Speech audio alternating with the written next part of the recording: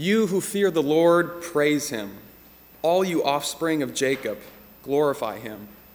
Stand in awe of him, all you offspring of Israel. For he did not despise or abhor the affliction of the afflicted. He did not hide his face from me, but heard when I cried to him. The poor shall eat and be satisfied. Those who seek him shall praise the Lord. All the ends of the earth shall remember and turn to the Lord, and all the families of the nations shall worship before him.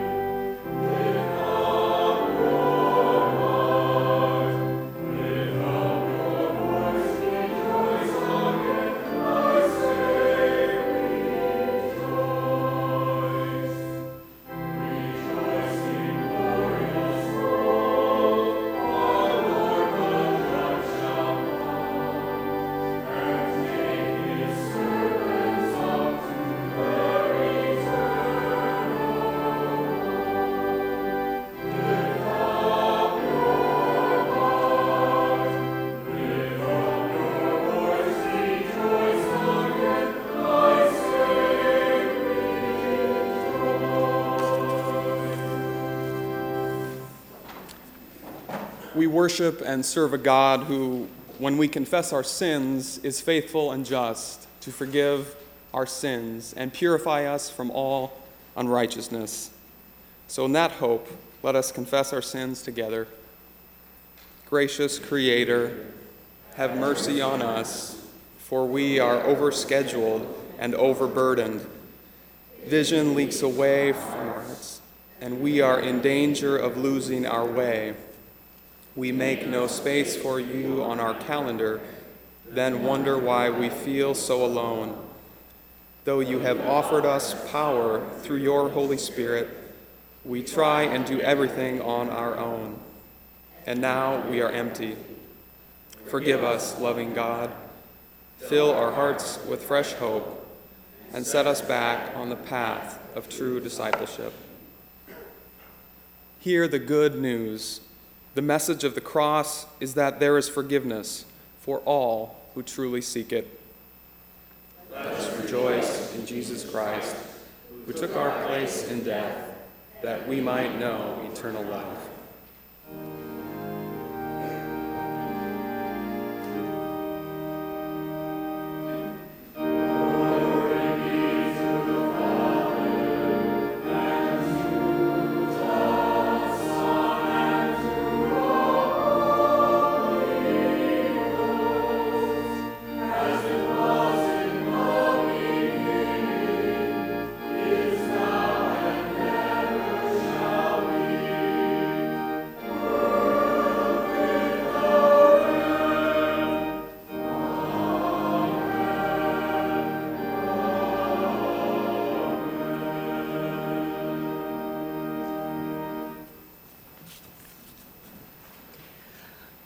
Good morning. We welcome you to worship this day.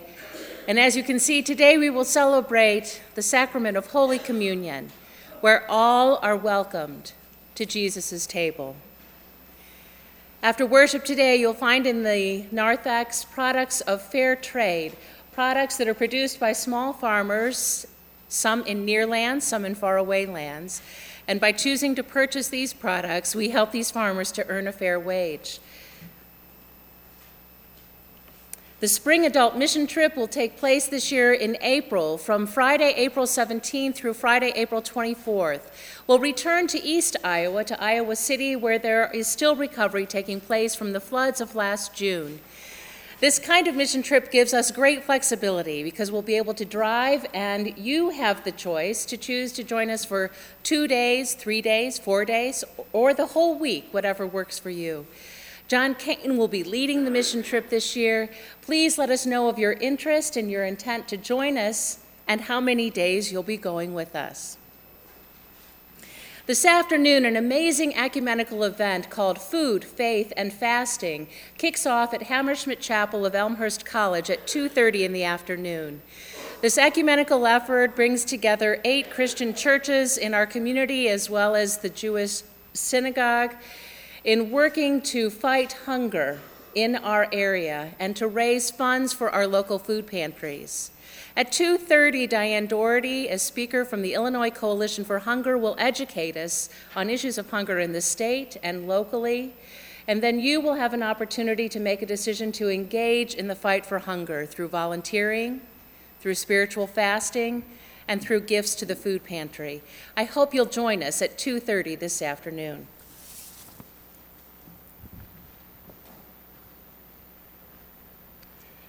In this season of Lent that we are in, we're talking about the cross-centered life, and particularly over the next 5 weeks, we'll be looking at some of those really difficult moments in Christ's life and how he faced adversity, with the hope that as we look at how he handled adversity, we might learn something about how to do that ourselves. And as part of this 5-week journey, though, we're also asking some brave guinea pigs of our own congregation to come up and talk a little bit about some of the challenges that they'd face in their own lives. So I'm going to ask Carolyn Wolf if she would come up today, and I'm just going to kind of interview her a little bit. Carolyn, I can tell by what you're wearing there that you did not just come from your home in north part of Elmhurst there. You're back from a journey. Yes, I spent 2 weeks in China, where my sister Lydia is stationed with her husband right now. My older sister Ginny and I went to see her there, and just last weekend we were up in Beijing, but spent the rest of the time in Shanghai, where she lives. It's really my first journey out of the country. It's my first trip away from my whole family. First time I've spent 2 weeks with my sister since we grew up and moved out of my parents' house. So it was quite an amazing experience. If you don't know Carolyn, it's Dr. Carolyn Wolf, and she is a physician with the Glen Ellen Clinic, where she DuPage Medical Group, where she manages a team of physicians there, and you can see her probably too often doing rounds at Central DuPage Hospital. She's married to art teacher at York High School, Tom Wolf, and has 2 children, Lydia and Nathan. And if you received bulletins when you came in, it was from the Wolf family. That's part of what they do from month to month as well. So as a physician, Carolyn, I know that for many years you've seen people suffering all kinds of adversity and pain and suffering. But also, I know that you've had some in your life as well. I'm thinking particularly of a moment you shared with me from back in medical school or your time of residency. Yeah, you know, residency itself is a really tough time because they've changed the laws about residency actually since I went through training. Back when I did it, they felt that we had better bonds with our patients if we were there every single day. So for the first 3 months of residency, I never had a day off. And of course, the training was very intensive. The schedule was tough. I rarely saw Tom. We had been married for 1 year. And the constant exposure to people's illnesses and people's suffering was very hard for me. And during my first year residency, at the end of my first year residency, I had an appendectomy, an emergency appendectomy one night when I was on call. I developed abdominal pain. And the day after my surgery, the surgeon came in and told me they had found cancer in my appendix. And it looked like a type of cancer that had probably spread from elsewhere, maybe a breast cancer or ovarian cancer. I had been seeing too many young people with illness to not think that it was real. And so I never went through a period of denial. I immediately felt that this was possibly the end of my life. He told me, gather your family around you, pull your support system together. The oncologist came and talked to me about further testing after I'd healed from the surgery. And it was a life-changing experience. I remember driving home from the hospital, not knowing where things were going to go, and feeling like a veil had been pulled away from my eyes. Like, I thought, why did I ever worry about this or that? It's not even important. All of a sudden, it was like the things that really were important stood out to me, and I felt like I had a vision of ways that I could be different in my life and not focusing on the dumb little things that didn't seem to matter when somebody could just walk into my room at any time and tell me my life was about to be over. Now, the good news in this story, and Tom calls it a miracle, is that a few days later you discovered that this was not going to be a life-threatening cancer, that either you had been healed in the midst of prayer during that time, or the doctors had made a misdiagnosis, or nobody's quite sure what really happened there. As Christians, we don't really believe in coincidence, so we have a different feeling about that. But how did that change your life from that time on? You know, as hard as those days were after the diagnosis, what happened actually was that I think because I was a resident working at that hospital, when they had the preliminary pathology, they came to me right away. Because everybody was looking at my slides. You know, like the whole hospital knew my path report. And then all these people were stopping by going, oh, I'm so sorry. Well, they hadn't done the special stains. And after they did the special stains, they called me 3 days later and said, oh gosh, it's a carcinoid, which is a not uncommon incidental tumor of the appendix. And it's probably localized to the appendix, and taking the appendix out is curative. So that lasted 3 days. The time after that was harder. I had to go back to residency. I had to go back to my schedule. But having seen a vision of how I wanted my life to be different, and it was hard to figure out how I could make that happen.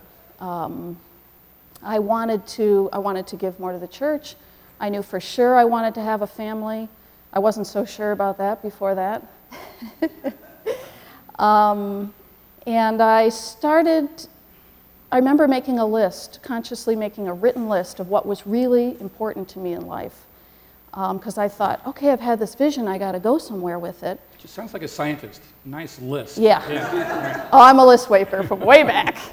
And beginning to make conscious decisions about everything I did based on what really was important to me, instead of just, you know, well, this seems like a good thing to do right now. So you began to do that, and we talked about the practical, you began to have, eventually you had children. You began to refocus your life, and we fast forward several years, and turns out to not be really the end of adversity in your life. You've just come through some surgery on your elbow.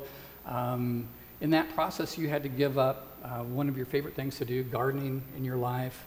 So these things keep coming up.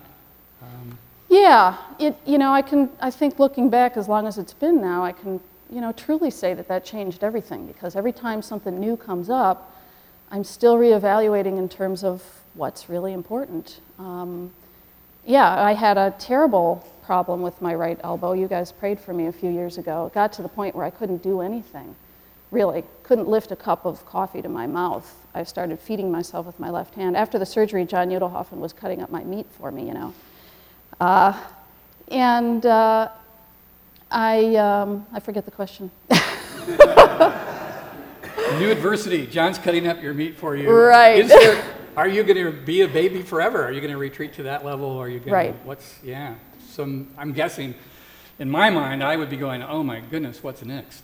Yeah, I think in that circumstance, it was the fear of where I was going to be. I work with people who are disabled by chronic pain or other physical conditions, and I was afraid that was going to be me. You know, I enjoy what I do as a physician. I'm a provider for my family, and the thought of losing that was terrifying. And I really was afraid I was going down that path because nothing seemed to make me better and nobody had any good answers for me. The biggest battle in that instance was my fear, was letting go of being so afraid about the future, and I'm telling myself each day, today's a good day. It doesn't hurt that much. Today I was able to, you know, sew a little bit. Today I was able to, you know, make a dinner without having, you know, Tom have to cut up every single vegetable that I cooked in the pan. And trying to trust God's providence for my future and thinking, okay, well, what if I couldn't do what I'm doing? Surely there's a way that God could continue to use me, and that's what really is most important to me. Talk a little bit more about that. We're standing in front of this communion table and the presence of your brothers and sisters in Christ. And where has God been with you in that journey from back there in med school to today? You know, God has always been so central and important that at times I feel like I couldn't live without knowing God. Mike was asking me, or maybe this isn't what you want me to talk about the quiet time with God. I have struggled to being the list maker, semi-obsessive compulsive physician that I am. I should be praying this amount every day. I should be reading this amount of scripture every day. And if I don't do that, I have failed. And I have failed on that over and over again. But I have found God every day in quiet moments, and particularly in music. I was thinking about one of the ways I coped when I was in residency and I couldn't go to church. I worked every Sunday.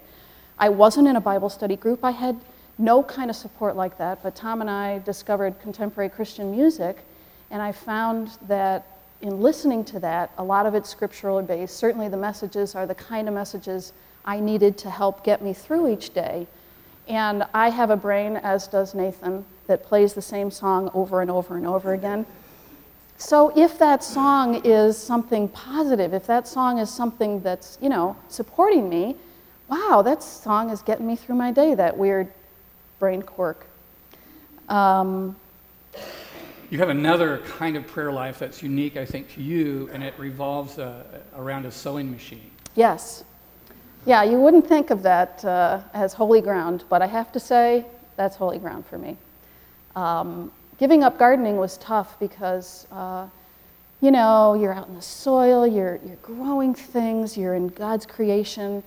I would get up and do it at 5:30 in the morning when everybody else was in bed and it was quiet, and that was a really spiritually renewing time for me. So part of the struggle with my elbow was having to let go of that. But that kind of combined with the time when I had taken up quilting. And I've wondered at times, why am I so passionate about quilting? I love quilting. I have quilts in all my exam rooms in my office, and the patients respond so much. They love it. Oh, did you make that? And everybody says, how did you find the time?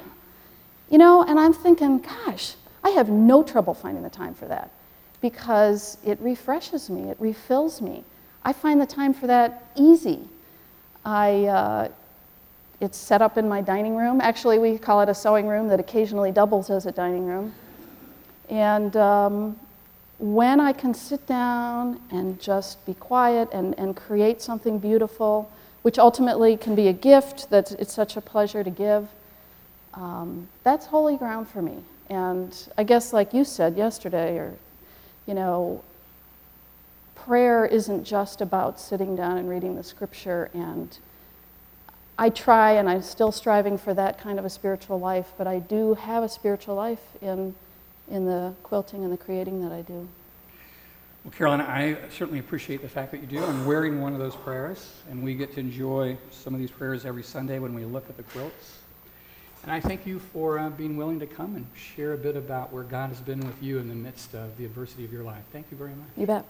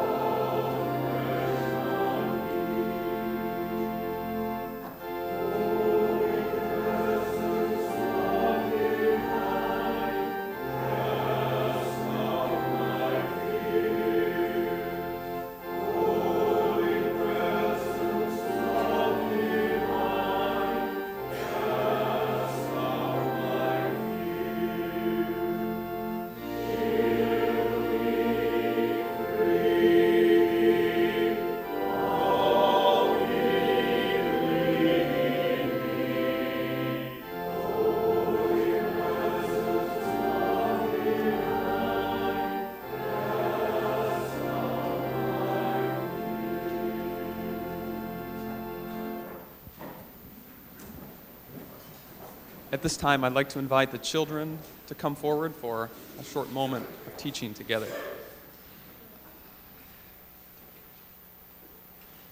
Well, today is a very special children's moment for all of us because I've had the privilege, as some of you know, of teaching the 4th and 5th graders on Wednesday nights in our Logos Town program.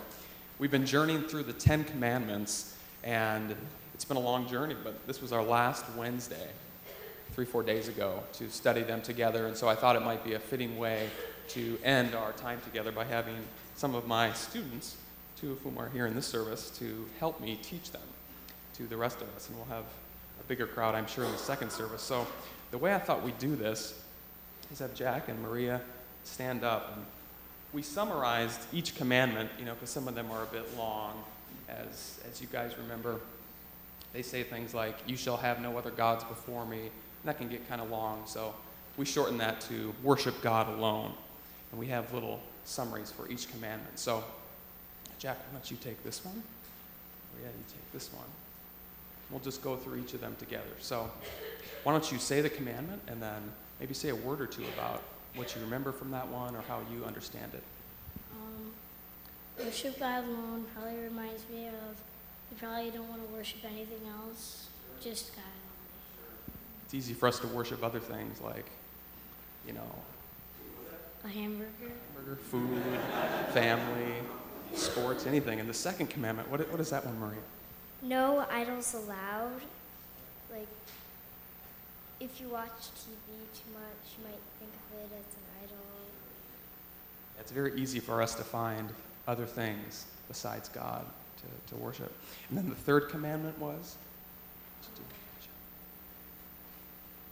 Use God's name with respect, and you just don't say, just say His name when you're shocked or something. You don't go, "Oh my God," or something. We talked about how we use God's name respectfully in worship. You don't say God's name in vain. That's right. And Maria, the fourth one was? Set aside a special day for God. Like, you should go to church and worship God.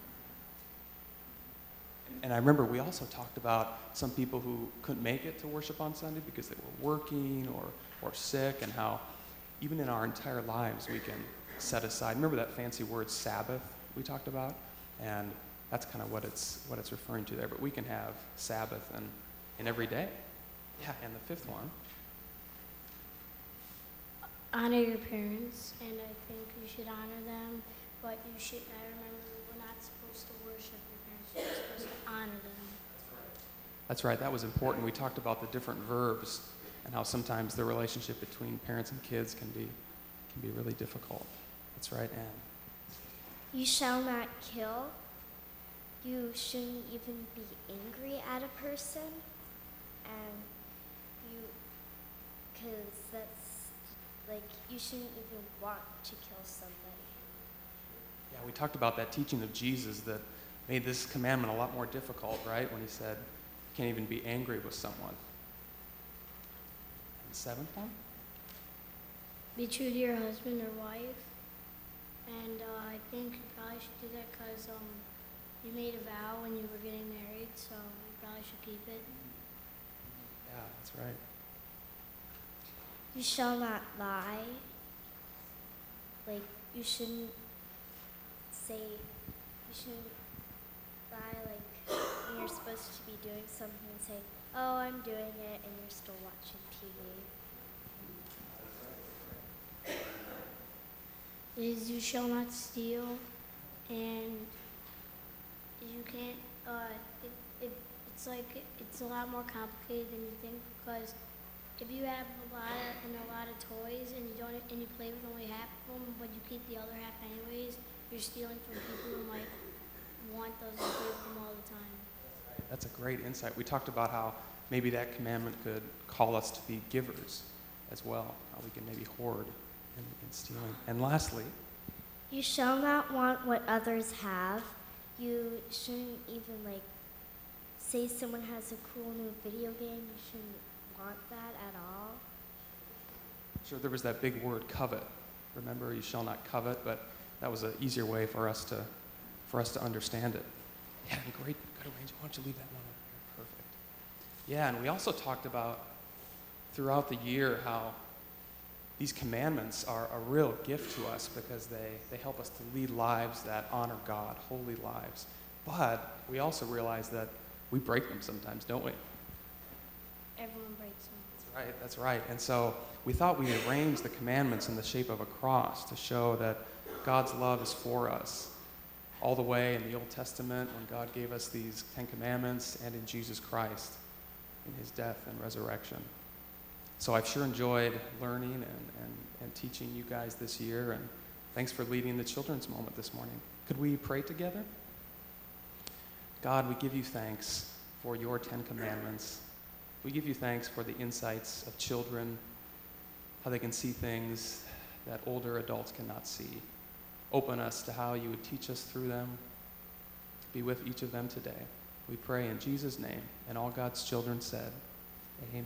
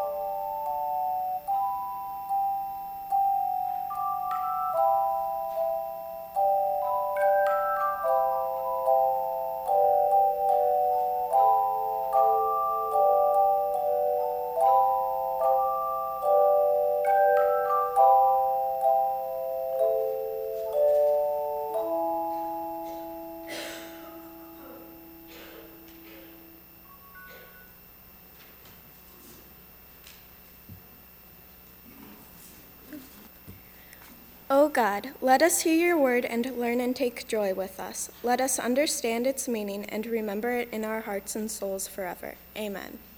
Mark 1:21 through 28, page 35 in the Pew Bibles. Jesus and the disciples went to Capernaum, and when the Sabbath came, he entered the synagogue and taught. They were astounded at his teachings, for he taught them as one having authority, and not as the scribes. Just then there was in their synagogue a man with an unclean spirit, and he cried out, "What have you to do with us, Jesus of Nazareth? Have you come to destroy us? I know who you are, the Holy One of God." But Jesus rebuked him, saying, "Be silent and come out of him." And the unclean spirit, convulsing him and crying with a loud voice, came out of him. They were amazed, and they kept on asking one another, "What is this? A new teaching with authority. He commands even the unclean spirits, and they obey him." At once his fame began to spread throughout. What a day Jesus has. And it's the Sabbath, too. First, he's preaching in the synagogue, right there in Capernaum, and then he has to perform an exorcism on top of that. So what happens next? You've got it right there in your Bible. After church, he goes home, right? Watches golf, falls asleep in front of the TV. Oh, no, that's me. I'm sorry. Here's what actually happened. As soon as they left the synagogue, they entered the house of Simon and Andrew with James and John.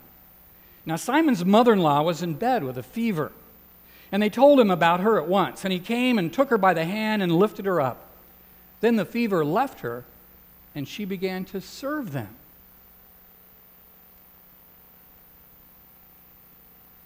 And then, of course, after the meal, finally, it's been a long day, Jesus turns in early to get some much-deserved rest.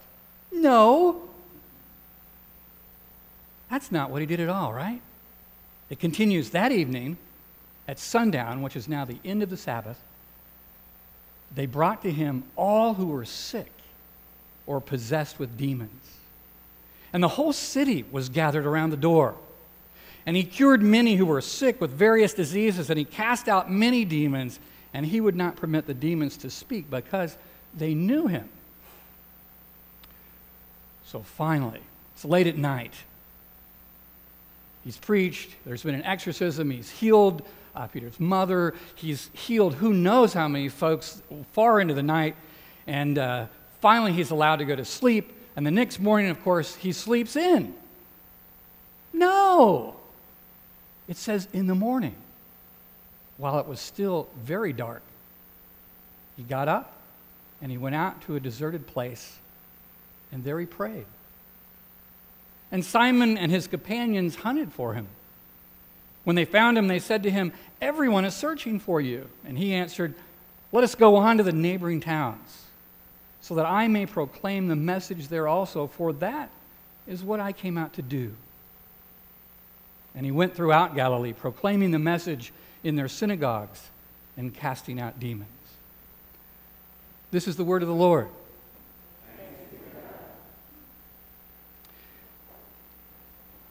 We like to complain about our long days, don't we? But Jesus certainly had his fair share. There's a place in Mark's gospel, in fact, where the person who tells the story to Mark, it's so vivid in his memory, he says, they were bringing so many sick people to Jesus, and he was healing them that we didn't even have time to eat dinner. It was such a vivid memory in the mind of this disciple, he could remember his stomach growling. Jesus had a lot of days like that. And what did he do then to cope with those days? He made them even longer. He made them even longer. Frequently we read that he went off by himself or with his disciples to pray. Sometimes he got up early, sometimes he stayed up late.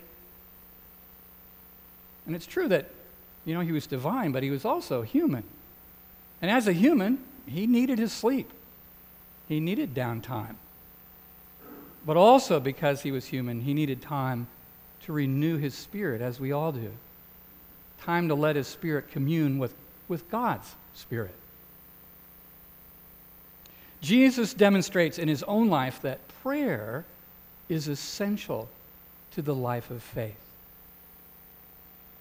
And if the Son of God, incarnate on earth, needed to spend regular time in prayer, how do we, with certainly much fewer resources, think that we can make it without some regular prayer time ourselves?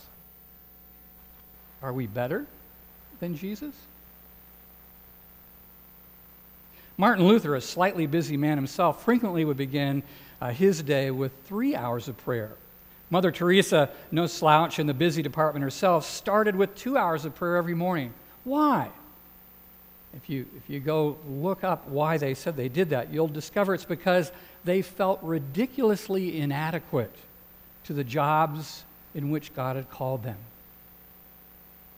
They ran to prayer because that's where they were renewed, where they found strength, where their souls were quieted, and their minds found focus. Sure, we can survive for days or months or even years without praying at all. But will those days have any depth to them? Will the years have really mattered? Sure, we might have grabbed some academic degrees along the way, graduated magna cum laude maybe even, been efficient in our jobs, made some money, filled our home up with some nice things, taken some nice vacations, raised some kids. But without connecting to God, will any of it really make a difference in the kingdom? And the kids we raised? What will we have raised them to do? To grab some academic degrees, make some money, to be good little consumers like we have been, so that they can fill up their homes with nice things, take nice vacations, and raise some more kids to continue the merry-go-round ad nauseum. But I'm too busy to pray, you say. I hear you. There are some legitimate seasons of our lives where we are extraordinarily busy. I once knew a young mother who would occasionally lock herself in the bathroom just to get away from her kids. Just for a moment, just to exhale, to hear herself think. I assume her husband was at home at the time, but I don't think she ever really actually clarified that for me. We all have seasons when the responsibilities of life press heavily upon us. But when that season of busyness turns into always, we have a problem. There's nothing wrong with working long hours. Jesus did it himself. But when work gets everything and God gets nothing, we have a problem. Let's be honest here. Nobody held a gun to your head and told you to live like this. It's true that all of us are bombarded, they say, by some 3,000 messages a day telling us that we're not even hardly human if we don't buy this and that, and if we don't earn enough money to live in a certain way and buy this stuff. But the truth is, we're really not victims here. We're overly busy because of the choices that we've made. So forgive me for being frank, but some of you probably should not be in the jobs you're in right now. Several of you should not be living in the homes you're living in right now.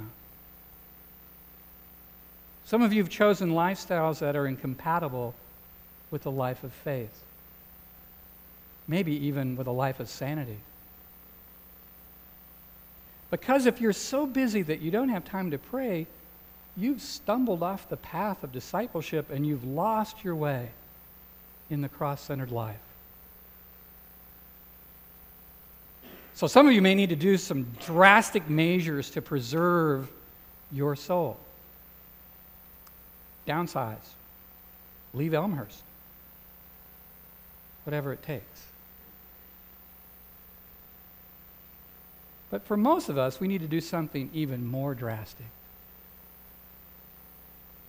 We need to do some serious evaluation of our busyness. We're definitely busy. Americans are working harder and longer than Europeans, longer than the Japanese. Some researchers actually believe that we are more busy now than any time since feudal societies. But are we happy? Remember, that's what that Declaration of Independence says, that we should pursue happiness. How's that going? Do you know that for the last 50 years, since the early 50s, Americans have steadily reported a decline in happiness? So for all of our busyness, our bigger houses, and all the new stuff we've purchased, we're not content. We have better life. We have more money. We have stronger, wealthier lifestyles than generations ago, but we're not content. Something's missing. We're not connected to the source of joy. For this problem, there is no amount of downsizing that will work. No town, really, that you can move to that will slow you down enough. There's no geographic cure, as the folks in AA like to say, because the problem is inside us, and we carry it with us wherever we go. If we're not connecting with God, again, that's a matter of choices that we've made. For all of our busyness, let's face it, if you watch TV, you have time to pray. And somehow we're watching 4 hours of TV every day. If you work out, you have time to pray. If you shop, you have time to pray. If you listen to your iPod, you have time to pray. If you play video games, if you blog or Facebook or text or Twitter or surf the net, you got time to pray. Or if you're like me and you discover a new author that's as addictive as cocaine and you find yourself at 2 a.m. wide awake reading, you've got time to pray. All you need to do is to make some new choices. A new beginning. You can do it. By the way, we have a God of new beginnings. 15 years ago, there was a handful of people here at Yorkfield that decided that they needed a new beginning in their lives. Particularly, they needed to do something to slow themselves down, something in the middle of the week to refocus their spiritual selves. So on Wednesdays here at Yorkfield, they started what we now call the 5:30 a.m. meditation time. Over the years, the faces have changed. We burned through a few different boom boxes, making the transition along the way from cassette tapes to CDs. We moved from the sanctuary where we started out, and some people would be lying in these pews on Wednesday morning. Now we're in the library, and we use less energy. It's greener. It's more intimate. But for all those changes, this thing keeps going. Last year, we had someone make a commitment to come for Lent. I think she decided that she would give up sleep for Lent. The odd thing is that a year later, she's still coming. Why is that? It's not that we do anything awesome during that time. The format's very simple. A couple of candles are lit in the darkness. An opening and closing prayer are offered. 4 scriptures, the lectionary readings for the week, are read during our 45 minutes together. And the rest of the time we just sit there in the darkness and listen to the music in the background, and people pray and reflect and meditate. New people very quickly learn to avoid the really comfortable leather chair lest they quickly be drawn back to sleep and be found snoring. I figure that I've attended about 700 of these Wednesdays now. And I've experienced a lot of different kinds of days, of lots of different calibers. Sometimes I sit there in the darkness sipping my coffee and my mind, frankly just drifts away. I move on to the scriptures of the day, to that looming to-do list. What would be great for breakfast? Other times I'm begging God to help me come up with something to share with you all on Sunday morning. Other times, I sit there in the darkness and I think about these other handful of folks in the darkness around me, and all those others that are arising before dawn around the globe who are praying for this crazy world that we live in. And then I think about Jesus himself, who after a long day got up before dawn to pray. You notice in the scripture, it never tells us what the content of that prayer is. We almost never get to see that. All we see is that it was interrupted by his disciples coming in search of him. And whatever that content was, it propelled him out again to healing and to teaching and casting out demons. They come to him saying, "Everyone's searching for you." And he answers, let us go. Let's go on to the neighboring towns so that I must proclaim the message there also. In the midst of Christ's busyness, he searches for this solitude with God. And then out of that solitude, he's energized and goes back into service. After serving, then he comes back and seeks more solitude. It's this pattern of his life we see again and again in Scripture. It's the pattern of his ministry, this rhythm of outreach and upreach. If it was important for him, how can it not be important for us? I'm not saying that you need to get up before dawn to pray. Maybe evening or lunch times are your times. I'm not saying you need to put in 2 or 3 hours a day or even 45 minutes. Just 10 minutes is a great beginning. Everybody has 10 minutes a day that they could give to God. I'm not saying you should start quilting or listening to contemporary Christian music or any of that stuff. Master the Greek Bible. God made us all unique. But he made us all to pray. He made us all to have communion with him, to enjoy that time with him. Maybe the place to start this Lent is to ask him, what do you want me to do? Where do you want me to start? I'm thinking maybe we should do that now. Would you join me in prayer? Loving God, we're up a little bit earlier than we normally are this morning. And we come to you because in our hearts we long to have a deep and abiding relationship with you. Honestly, we don't know where to begin. So we ask you to impress upon our hearts, to whisper in our ears how to begin. To set aside some time for you.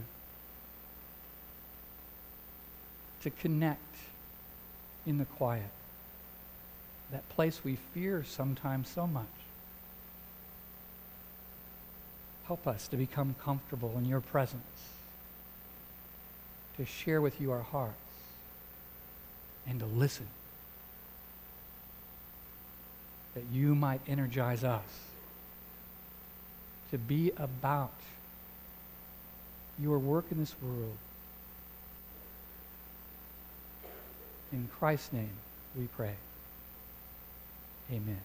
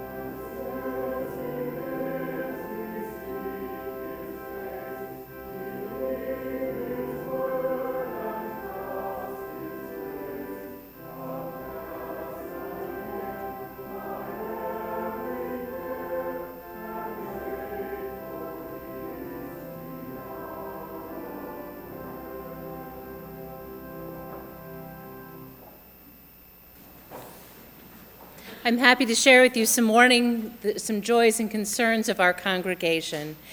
We're grateful to God for the good healing that has come to Jackie Lawrence's sister and brother-in-law, Jill and Casey Brown, who have now returned home after a hospital stay and are recovering in good shape from their auto accident 2 weeks ago.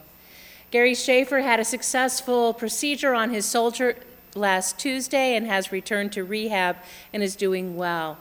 We thank you for your prayers for all of these. Other prayer concerns that we ask you to hold in your hearts this week. The Intereri family asks that we please pray for Kara Intereri and her 6th grade special education guidance students who live in poverty in Brooklyn, New York. Tama McWinney asks that we pray for her friend Mary Jo McCarthy and her husband Chip as they mourn the death of their 29-year-old daughter Jessie, who died in a tragic car accident. We also pray for the Crisione family. Paul Suit's aunt, Arvilla Crisione, died this week after a short battle with colon cancer. And Lynn Borland asked for prayers for her Uncle Vern in Minneapolis, who was severely burned in an explosion which demolished a shed in which he was working and created damage in his home. His burn is so severe he's expected to be hospitalized for some 3 months. And Joyce Carlin asked for prayers for her daughter-in-law's mother, Jean, who will be undergoing surgery on Tuesday for thyroid cancer. Let us turn our hearts in prayer to God. Will you pray with me? God and very God, you who created this world, you who lovingly watch over this world, you who walk the streets of this world, no being and no power knows the adversity of this world as you do. Knowing all, seeing all, and still and forever loving all. When we are frightened by the unknown, sovereign God, assure us that it is not for us to know all things in all times. Place in us a holy confidence that we may rest easy in the promise that you are guiding our way. When we are plagued with anger and resentment, calm our internal warring madness. We ask for your peace to enter into us and live in us. When we are overcome with grief and sorrow, send the Holy Comforter to gently hold us. And when we feel abandoned, alone and forgotten, make your presence known to us. For in all things you alone are present. God of deep longing, we are a needy people. We are a broken people, so in need of healing and wholeness. We desire to walk more closely with you, yet we hesitate to take even one step. Propel us to movement. Be the bridge that heals the gaps in our relationships. Lift whatever burden prevents us from leaping forward into your plan. Lord, hear our prayers of longing to more fully be your people. Loving God, let your healing mercies be with these that we have lifted up in prayer this day. We thank you for the healing that has come to Jill and KC and to Gary. We pray for Kara and thank you for the special guidance and education that she gives to those students. We pray for families everywhere living in poverty. We ask that you would be especially with Lynn's Uncle Vern as he recovers from his burns, and watch over Jean as she enters surgery on Tuesday. We pray especially for those mourning the loss of loved ones and those remembering with great love their husbands and parents. Be especially with Linda this day. Be with Paul and his family, and be with Mary Jo and Chip. We pray for all living with depression and mental illness. God, who calls forth leaders for particular times and places, we pray your wisdom and guidance be with President Obama, the cabinet, and all of our elected leaders. Inspire them to use their collective knowledge and experience to provide a government that is right for these times. We pray the responsibility of leadership and a commitment to ethical decisions be with those of every nation in this, your world. For people living in the slums of India, we pray. For people wandering in exile with no homeland, we pray. For people thirsting for clean water, we pray. For the hungry residing in communities that throw away excess food every day, we pray. For children eager to learn, we pray. For all suffering from disease and illness, we pray for your mercy. In these adversities, we trust your love, your voice of reason, and your hands of compassion to be present. Gracious God, for each day of work you have given us, we give you thanks. For good health, sometimes taken for granted, we thank you. For neighbors who care and dear ones who bake cookies, we thank you. For companions in this life, we thank you. For loved ones who forgive us and offer second chances, we thank you. For refreshing rains and the promise of an earth that will bloom again, we thank you. For sisters and brothers in Christ faithfully serving you, we thank you. In these blessings, open us to more fully live in gratitude for all you have given us. How privileged we are to bring everything to you in prayer, and with confidence we now pray together, saying, Our Father, who art in heaven, hallowed be thy name. Thy kingdom come, thy will be done, on earth as it is in heaven. Give us this day our daily bread, and forgive us our debts as we forgive our debtors. And lead us not into temptation, but deliver us from evil. For thine is the kingdom, and the power, and the glory forever. Amen.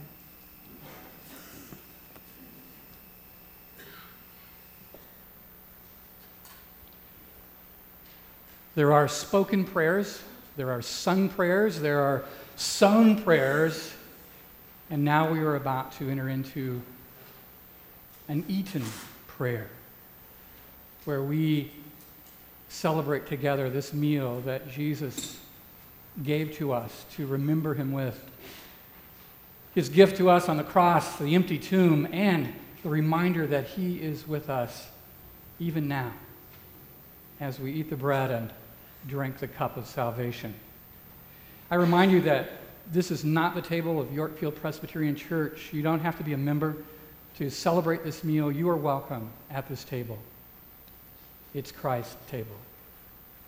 Also today, as we do often for Holy Communion, if there is a particular prayer that you have, a prayer for healing, perhaps for yourself or others, there will be some folks waiting for you in the library, which is just beyond the coffee bar. A couple of folks in there, and they'll be glad to pray with you.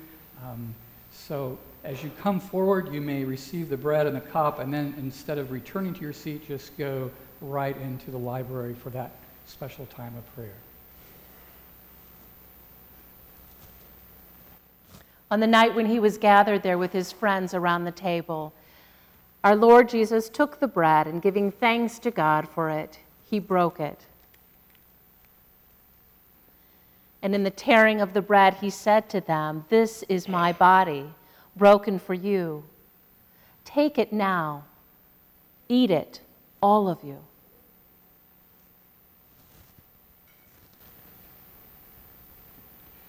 In the same way, he took the cup, and as he poured it for his disciples that night, he said, "This is the new covenant in my blood, shed for the remission of sins. Drink it, all of you, in remembrance of me."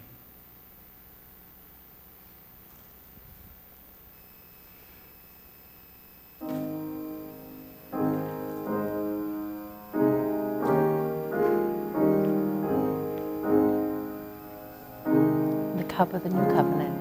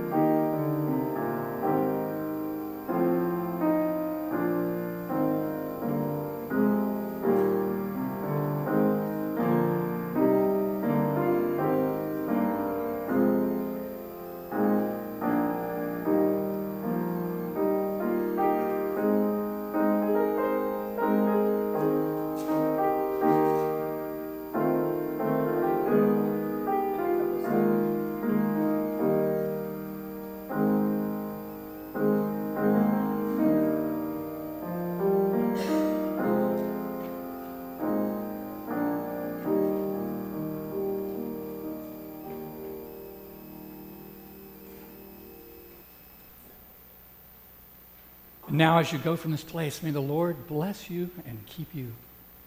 May he make his face to shine upon you and to be gracious unto you.